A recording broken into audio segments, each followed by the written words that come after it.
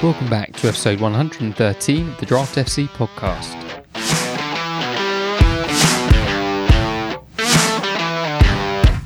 Welcome back to the Draft FC podcast, the podcast dedicated to all things Draft FPL. My name is Mitch and I'm your host for another Game Week preview going over waiver options, hidden gems and general Premier League chat ahead of Game Week 25. Game Week 24 was a bit of an odd game week. There was a decent number of clean sheets to go around, but not for many of the ones we'd have all been targeting on the waivers last week. Fulham away at Brighton, Southampton away at Chelsea, Bournemouth away at Leeds saw a lot of decent scores sit in the waiver pile.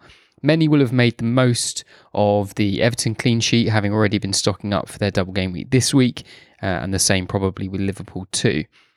Those who backed a Spurs clean sheet were also rewarded with a nice combo goal between Ben Davies and Emerson Royal. Rashford continued his fine form. Ollie Watkins scored in his fourth successive league game, and Salah has managed attacking returns in successive league games for just the second time this season. The biggest scores of the game went to Coleman with a goal clean sheet combo, Emerson Royal with the same, and Rashford who bagged a brace.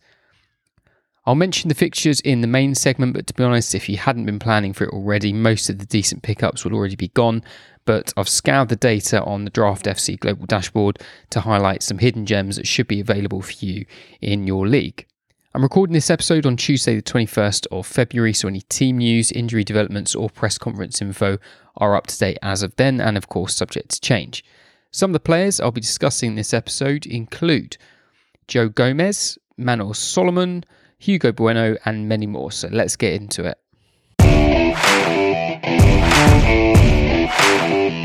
So let's start with a quick look at Waiver Watch with the main ins and outs last week.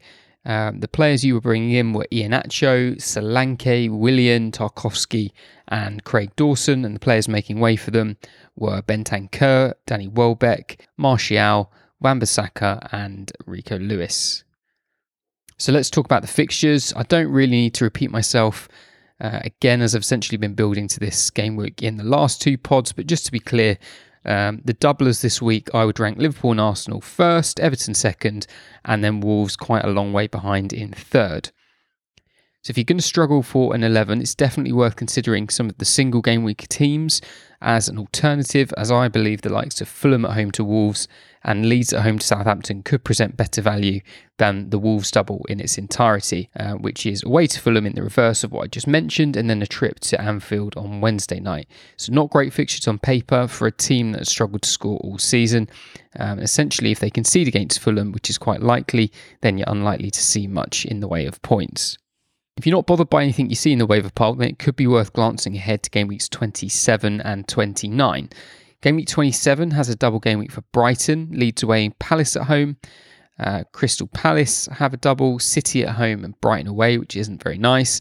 Southampton go away to Old Trafford and then host Brentford, not very nice either. And Brentford go away to Everton and away to Southampton, which isn't bad. So Brighton and Brentford are probably the most attractive ones from that list. And also both have nice home games in game week 26. So if you're considering dropping one for a playing option this week, just weigh up if it's actually worth it. If you're a bit more forward thinking, game week 29 has 6 added games, including double game weeks for all 4 of the teams that blank this week. It's well worth looking at, because if you can't field an 11, well, obviously not ideal, it may not be worth throwing out a decent asset just to get a player this week when you can cash in over the next few weeks. So this is more about not dropping players rather than playing to bring people in now for those weeks. As there are so many teams doubling in 29, there'll pretty much be a whole host of options in the waiver pile if you're dead set on fielding a full 11 of double game weekers. On to the main pick, starting with Joe Gomez for Liverpool. I completely landed on the wrong partner for Van Dijk, as did most of the other lineup predictors who also went with Joel Matip, but it was Gomez that played against Newcastle. This seems to be in large part due to their respective performances in the Merseyside derby, which I missed, with reports stating that Matip was one of the worst performers that night. On this basis, I would imagine the back five remains unchanged for the game away at Palace. The only thing to consider is that Liverpool play Saturday, Wednesday, then Sunday in the league, and so that alone could introduce some rotation. There's no reason Gomez should get swapped if they continue to hold out the opposition, but it wouldn't be the biggest surprise to see somebody like Tsimikas come in for their Wednesday night game against Wolves, for example. In terms of other realistic options, because as I say, you're not really going to find an Arsenal defender or the rest of the Liverpool defence, I do like the Everton defence for this double. Good enough odds of a clean sheet against Villa to warrant putting them above any equivalent single game week player. Coleman, Patterson debate will be interesting. I can't see him being dropped. Coleman, that is, for the game against Villa at home. And they've already got a result against Arsenal with Coleman at right back. So I'd guess he's in if he stays fit. And for the time being, the rest pick themselves: Mykolenko, Cody, and of course Tarkowski.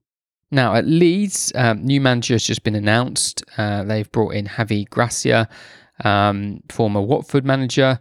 Slightly surprising name, though I wasn't really studying the bookies' odds for who was likely to come in, but a new manager means we should be seeing a big performance from their players as they look to impress. So the main one I've highlighted is Harrison, because he's got decent availability across the leagues. I also like Somerville. I definitely like Nonto, but his ownership has rocketed over the last few weeks. And if you can get any of them in this week, I'd take them head and shoulders over any of the Wolves attackers. Let's look at some hidden gems. First one I'm going to mention is Bueno for Wolves. Now, I'm not advocating for him, but I know many will be eyeing him up as a potential double game week defender to bring in this week. I've got a sneaky suspicion that Aït-Nouri plays one of the two fixtures, and so personally I would be staying away. Back to Everton, and Iwobi's ownership is below 10%, around 6% in a lot of decent size leagues. He has started every league game for Everton this year, and that doesn't look like changing anytime soon. A goal and 7 assists for the year is impressive considering the struggles Everton have had in attack this year. On paper, he's the best option as he's their highest FPL point scorer for the year, with 82 points so far, ahead of Pickford on 74 and Tarkowski on 70. I'm slightly annoyed I had him in my team last week and benched him for his 7-pointer, so hopefully he can pull something else out of the bag for me and fellow managers who have him this week. If you're in larger leagues, the rest of the Everton midfield could also be listed here, with McNeil likely to be another popular option, and also potentially Onana playing in that slightly forward role and also likely to start, but I would definitely be going for Iwobi over either of those two. I mentioned him on the last pod, but Bajcetic for Liverpool looks set to continue to play in central midfield, and if you want to take advantage of their double, he could be a decent way in and shouldn't be rotated based on recent form. And the only other player I mention here is Ellis Sims for Everton. He didn't start the last game, Maupay did, which I expected. I had Maupay in the predicted lineup. I expect Maupay will likely start the next game too. If Calvert-Lewin remains out, Sims could get the start in one of the others if he doesn't start that one, and probably will come on at least for some minutes at the end. So if you're really struggling for options and you've got, particularly if you're in a very large league, 14, 15, 16 teams, and don't have a playing striker option, Sims could be worth at least grabbing you 2 or 3 points for the double game week. And my most hidden gem pick this week is Manos Solomon for Fulham. I mentioned him on the last pod as a potential to keep an eye on, and he went and scored his second goal in 2 games from the bench to give Fulham a smash and grab win at Brighton. I feel he must have done enough now to get a start in their game against Wolves on Friday Night Football. It's a great fixture for him to properly show what he can do. Many will be looking for 1 week punts this week, and when trying to field an 11, he could be a real hidden gem. Ownership is a smidge over 0% across the board, so if you do fancy him, I'm sure he'll be there to get.